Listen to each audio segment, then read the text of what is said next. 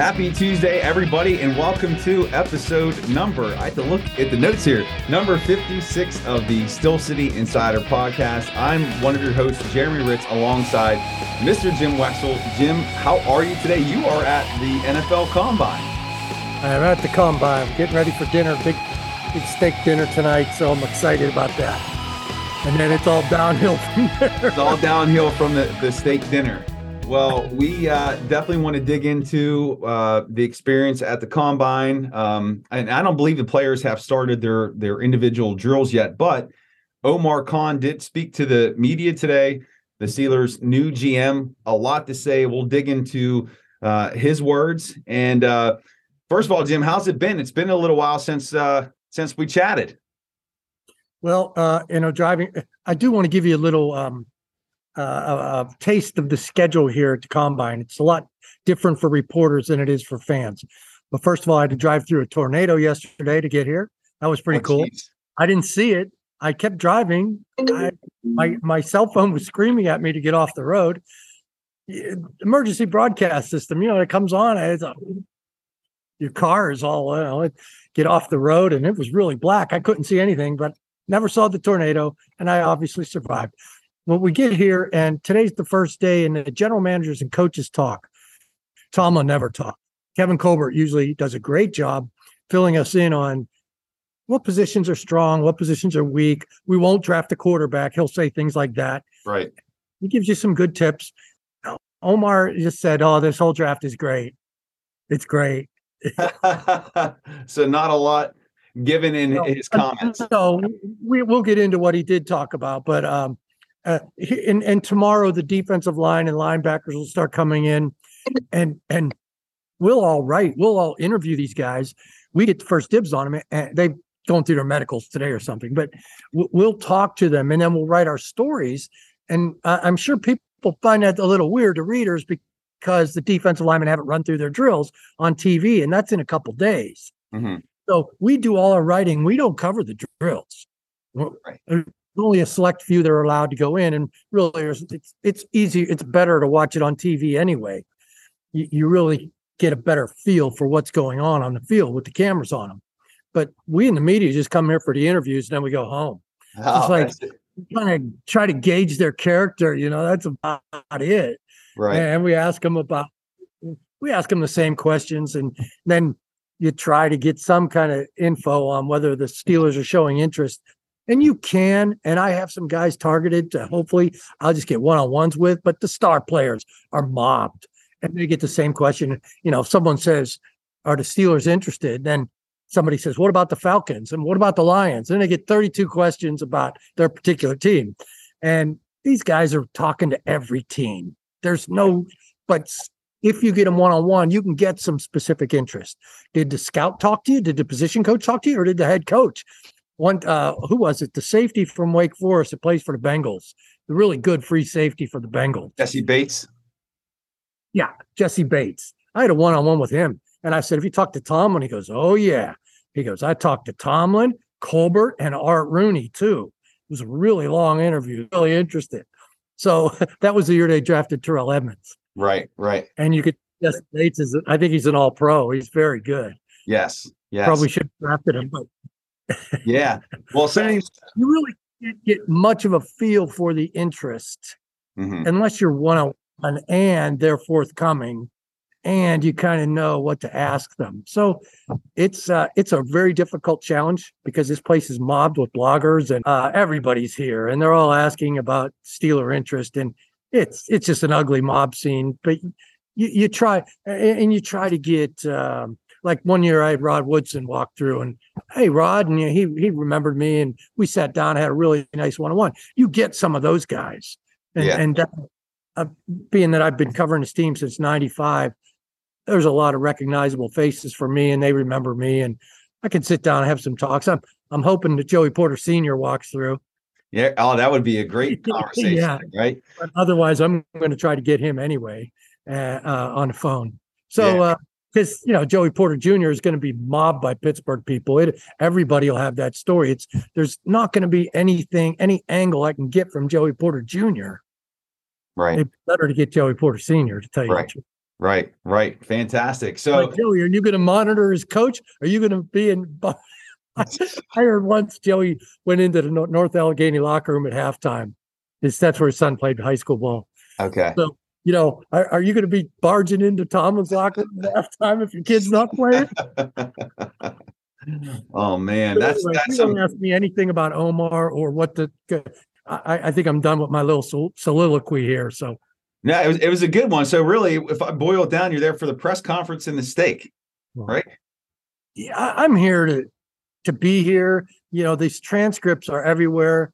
Every word that these athletes utter at the podium will be on transcript. So you're really not getting anything secret unless you can get a one-on-one with. Right. Jesse Bates wasn't that well known at the time, but he was well known enough. He was a hot second round, late first round guy. So you can get those guys. And I've got a guy in mind tomorrow. We'll see if the rest of the Pittsburgh media joins in with me on that interview, but I'm going to get him. When you'll go, oh yeah, that makes sense tomorrow. But right now, nobody can guess who it is. So. All right. Well, I can't wait to find out who it is. And great, just kind of overview of the experience there, Jim. That's always great. Let's jump in. Omar Khan spoke to the media. A lot of things that he hit on here. I got a whole list of things. Is there anywhere in particular that you want to start or that you felt stood out as being interesting and of major impact to this team? I kind of want to be a little arrogant about my site. We have not hit the Mitch Trubisky stuff at all, or drafting a wide receiver. We've kind of sneered at that a little bit, drafting a wide receiver, and cutting Mitch Trubisky has not even been in my consciousness at all. And Answer Man gave a great answer. If you read our Answer Man column last week, it's fantastic. But so right now, Omar says, no, I see Mitch Trubisky sticking around for a long time. Right. That's not news to us, but everybody is writing that story right now. So what you might think is news or what I should be concentrating on, I've been saying it's not going to happen for 2-3 weeks. So why would I be surprised when Omar said it's not going to happen? Right. So really, there wasn't much news. So you call it arrogance on my part because I'm very proud of our site. But, Mitch Trubisky is a quality backup to a guy who's already had 2 concussions, at least that we know of, and who is slightly built, and you're going to need a good backup. Right. Whether $8 million is too much, I don't think so. You get rid of Trubisky and you try, what are you going to get that's cheaper? I like Mitch. He didn't start off well, but he showed what he's capable of when he came in relief in the middle of the year. Right. That's the kind of guy he's going to be. He's going to be a quality NFL backup. Right. He's amenable to that. Then keep him. This is a good backup, and you need at least 2. Yeah, and I think that the speculation on that came from that, he was frustrated, he was upset that he wasn't the starter anymore, that he was, he wanted to take his ball and go home and play by himself. But again, there's no evidence to support that. Who was the idiot that reported that Diontae Johnson punched him in the face? I saw that. That's irresponsible. Yeah. That's not Trubisky, and that's not Diontae Johnson. Right. I can see him having a little spat about getting him the ball. That's what wide receivers do. Yeah. Punching him in the face. Come on. Yeah.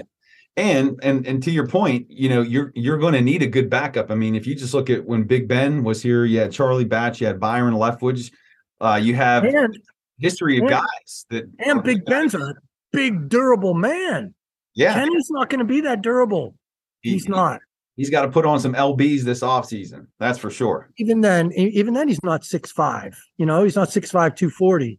Right. So maybe they'd be better off getting some protection up front. That might keep him upright a lot better than worrying about adding weight. So right. Yeah. So, and the other thing about the wide receivers, he said, if we thought we needed a wide receiver, we wouldn't have traded Chase Claypool. They're high on Calvin Austin. It's going to be tough because Kenny Pickett loves Jordan Addison as a wide receiver. And I asked Omar about that. And he said, we've picked Kenny's brain a little bit. He's been in here at my office a little bit. Yeah. And he loves Jordan Addison. But I can't see him drafting Jordan Addison in the first round. They have so many other needs. They're high on Calvin Austin coming back. They say he'll be ready for the spring. Right. So do you see that optimism about what Austin can bring to this team as maybe keeping them from pulling a trigger on the receiver in, let's say, the second and third round? I don't know if they'd necessarily go in the first round at pick 17, but do you think they believe enough in him to stay put at the position, or do you think they'll add in the later rounds? Well, probably add in the later rounds, but it is slim picking wide receiver draft. It's more of a cornerback draft, more of a tight end draft. Get that second tight end. Yeah. Now you want to use 12 personnel, help your running game, and there's another receiving target. But you have Calvin Austin, and if he doesn't work out, he's a rookie. Anthony Miller showed a lot in training camp last year before he got injured. You have Miles Boykin, and they really like Cody White. He's been here 3 years now. So Cody White should be able to step in and help. I know everybody wants big time. All the wide receivers we saw with the Bengals and the Chiefs and the Eagles even. But you got to build your own team, and I don't think wide receiver is going to be part of that. Maybe something later if there's value, but there are other positions they need. Okay. So pressing on the Jordan Addison piece here, because Con did say that he's a really good football player, said that they maybe pick Kenny Pickett's brain. Is there any scenario that you could see the team drafting Addison at number 17? Well, sometimes the people out there who aren't in the interviews don't realize that Omar's asked about Jordan Addison. Those words are put in his mouth, and that's why he's used in the answer. It's not like he just brought up Jordan Addison. Right. After I brought up you picking Kenny Pickett's mind, and I had Jordan Addison in mind, then someone asked about Jordan Addison. So he says, Jordan Addison's a good football player. But any scenario, I don't see it. But Kenny loves him. Kenny talked about how he's a 4.2. He's going to show 4.2 speed here, and he's 4.2 coming out of his breaks.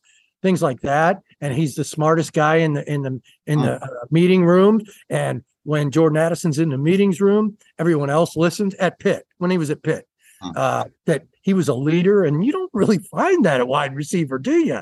Right. Guys come ready for information at the meetings and telling everybody else to sit up and listen.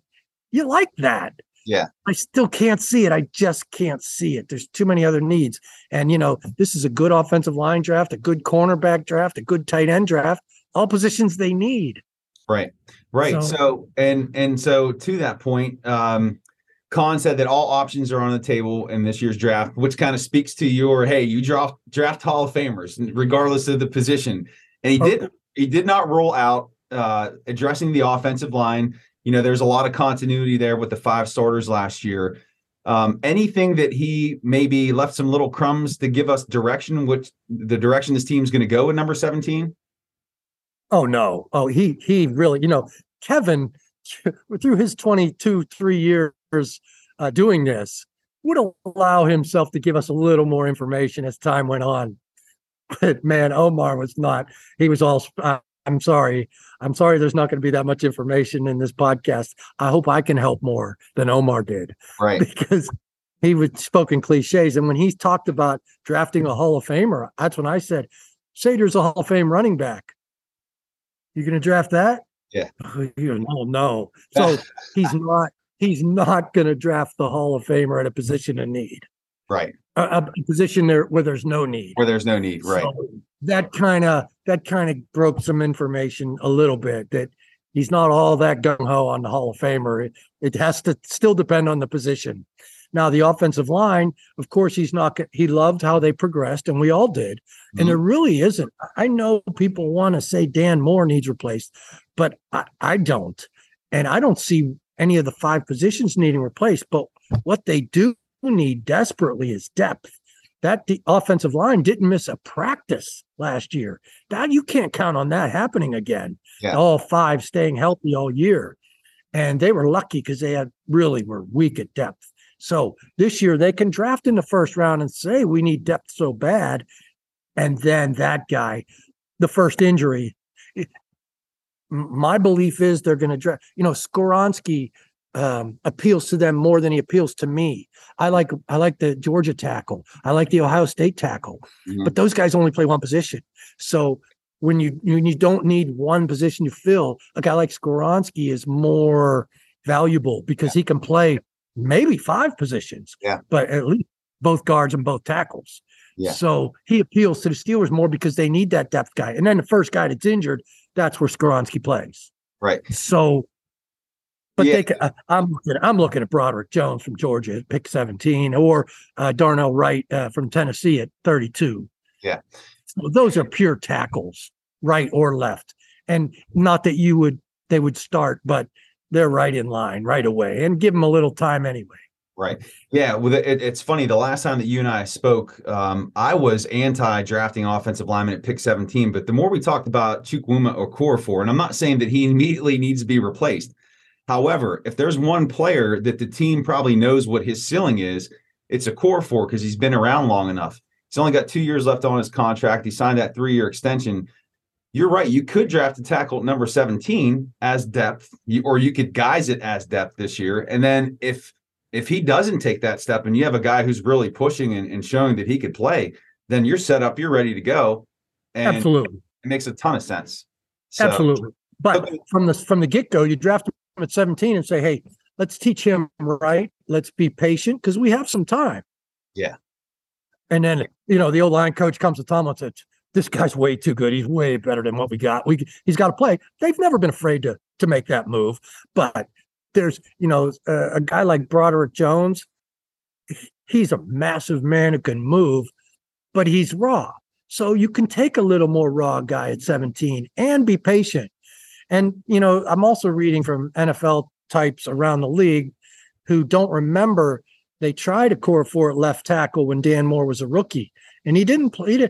That was his position in college. So the thinking is draft a right tackle, draft Darnell Wright from Tennessee, put him at right tackle, move Okorafor to left tackle, and voila.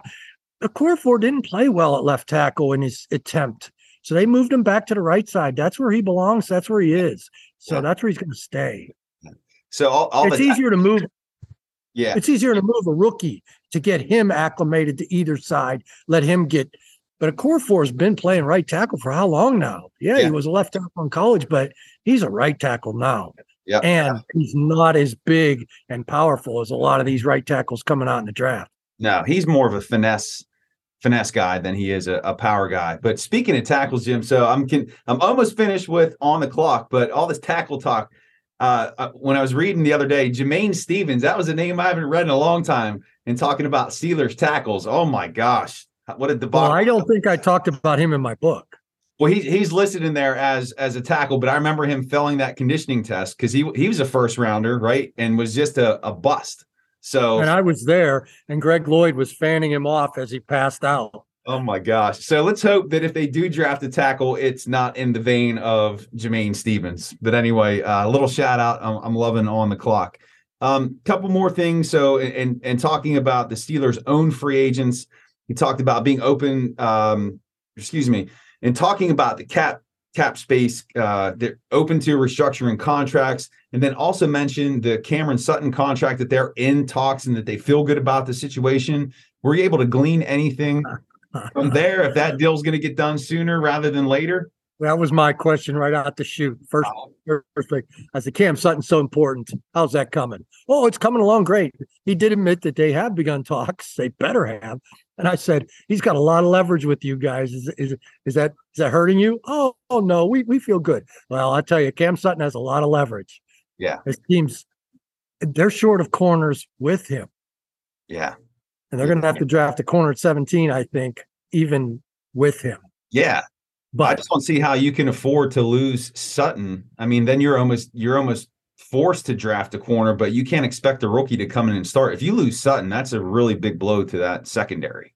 And Sutton should be, it would behoove him to check his interest in March, was it 15th, when it opens up to the league. So they want to sign him before March 15th, but he's in no rush. They're in a rush. Yeah. He's in no rush. But a lot of times you can get that hometown discount because guys don't want to move. They don't want to learn a whole new defensive system or compete. This guy knows he belongs here. He's one of the leaders, and he doesn't have to move his stuff. And in Pittsburgh, a smart guy like that can either become a coach, a scout, get some advertising going. He's well regarded by the fan base. He's a smart guy. Deshae Townsend stuck around. They're going to have to pay a little more than they paid Deshae, but he's Deshae in my mind. Yeah. And there's the opportunity to win a Super Bowl here. There really is. I know people are a little down on them right now, but they've got the pieces. A guy like Minka in the back, Cam up front, Cam Sutton, Cam Hayward up front. Cam Sutton is another piece. He's a Deshae Townsend. Deshae Townsend was a great leader, and Cam is the same guy. Right. So if he can, if he can get it done early and take a little less money, he can be happier all around in his life. That's the sales pitch you got to make. Otherwise, why won't he just wait? Yeah. And kind of going along with that too, and this will tie into the next player I wanted to speak on, but the Steelers draft these guys and they invest so much in their development. And I know they got him locked down to a 2-year deal. What was it, 2 years ago? But sometimes they let some of their players that they've kept around for a little bit go. But this is a guy I feel like you have to lock up. And another player too that Colin was asked about, Alex Highsmith, and he flat out said this is a player that we don't want to let go either. I'm guessing that was your question too. No, but I had to follow up. As he said, how we are with guys we like, we don't let them go. And I go, like Javon Hargrave. That's what I wanted to. Sometimes you can't. Yeah. But see, the difference between Highsmith, he's got another year to go. So why wouldn't he wait a year to get in the same position of leverage strength that Cam Sutton has? Because a full year of NFL battle, you can lose your speed with a bad injury. There's a gamble. So it would behoove Alex Highsmith to sign a year early. That's when they try to lock him up. They didn't do that with Cam Sutton because Cam Sutton wasn't showing as much as he did this past year. Right. But Alex Highsmith has already shown, and it's time to lock him up. Yeah. But this is a great draft for edge rushers. Yeah. Yes, it is. And speaking of the draft, perfect. You're just setting these segues up here. So the combine started. Oh, man. Yeah, you are the pro.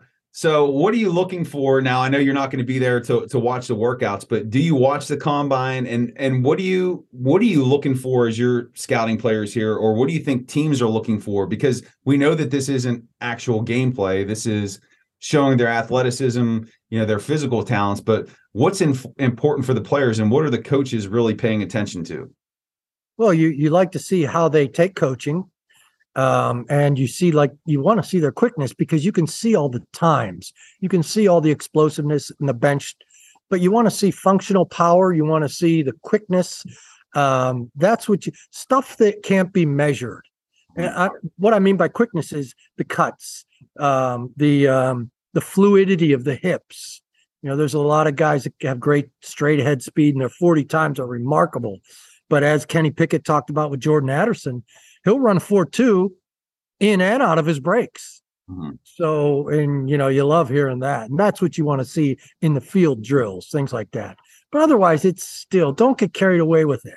Yeah. The tape is so important, how they play under pressure and how they respond, what kind of leaders are they?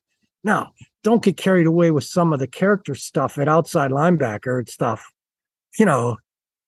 James Harrison was on the field on Sunday, not in church. Yeah. Yeah. Yeah. I was, I keep bringing up the book, but the part about James when they were at his pro day or some combine workout where he would do his drill and he'd go sit down. Like he was just like, I don't want to be here. He hated everybody. And the Steelers scout said, that's interesting. I mean, He doesn't just hate me. He hates everybody. Everybody. That's one hell of an intangible for a football player. Well, there are certain positions where you want them to hate everybody. Yeah. Outside linebacker is one of them. You don't want them getting in trouble off the field, but Greg Lloyd used to wear a shirt. I wasn't hired for my disposition. Yes. Yeah. And Jim, let's wrap it up with this. So this is the last day of February. March starts tomorrow. The combine is underway. Free agency is going to start here in a few weeks. Things are just starting to hop. So as we stand here today, when you look at pick 17, I'm not asking for a player, but position-wise, what position do you see this team addressing with their 17th pick? 17th pick in the first round as of today. Yeah, I mean, cornerback or offensive lineman. I'll go corner. And I'm hearing horrible things that Joey Porter Jr. is going to run a 4.3 with that size, 6'2", with those 36 inches. 36-inch arms. Wow. I mean, they look for 32-inch arms out of corners. 36 is like your biggest offensive tackle. 36-inch, that's Vines. Yeah. And we know him so well. But if he runs a 4.3, I don't think he's going to make it to pick 17. Yeah. So even though he only has one career interception, you like to see more, but nobody threw his way. I remember Darrelle Revis, nobody threw his way his senior year at Pitt. Yeah. And but what it could do, I mean, if that pushes him up into the first round, there's always an opposite reaction. Maybe that throws one of those tackles down there for them. Jeremy, your optimism isn't helping me here. No. Well, hey, somebody's got to be. Which we've always looked for before the Pickett draft was quarterbacks. How many quarterbacks are going to get drafted? That'll push people down because the Steelers are not going to draft a quarterback. Yeah. And we didn't know that last year, but for 15 years of Ben Roethlisberger, that was the case, and it was always nice. So there are talk of 4 or 5 quarterbacks being taken. Those are the guys you want taken. That'll push other players down. Yeah, fantastic. Plus, there's such a shortage of wide receivers. The people might go grab the couple that are available early. Okay. Yeah, that's what you hope pushes those corners. There are like 3 or 4. This is a rich draft in corners. So maybe teams wait. But, if you're 6'2" with 36-inch arms and you run a 4.3 and your name's, if you're Porter Jr., you got the bloodlines. I mean, you're going to have to deal with Joey at halftime, the dad at halftime. I can't wait to ask him about that. Oh, man, well, you got to share that story. Once you do, I would definitely. I'll write it. It'll be on Steel City Insider, baby. I can't wait to read it. Well, Jim, that's going to wrap it up here. Episode 56. Listeners, viewers out there, thank you so much for joining us here today. You can check out Jim's work at the Steel City Insider. You can give Jim a follow on Twitter at Jim Wexell. Check out my work at thesteelstudy.com. Give me a follow at Steel Study, and we will see you back here next week for episode number 57. Jim, enjoy the combine and that steak. Oh, I can't wait, man. Hey, thanks, Jimmy. Nice job today. All right, thank you. Take care. Bye.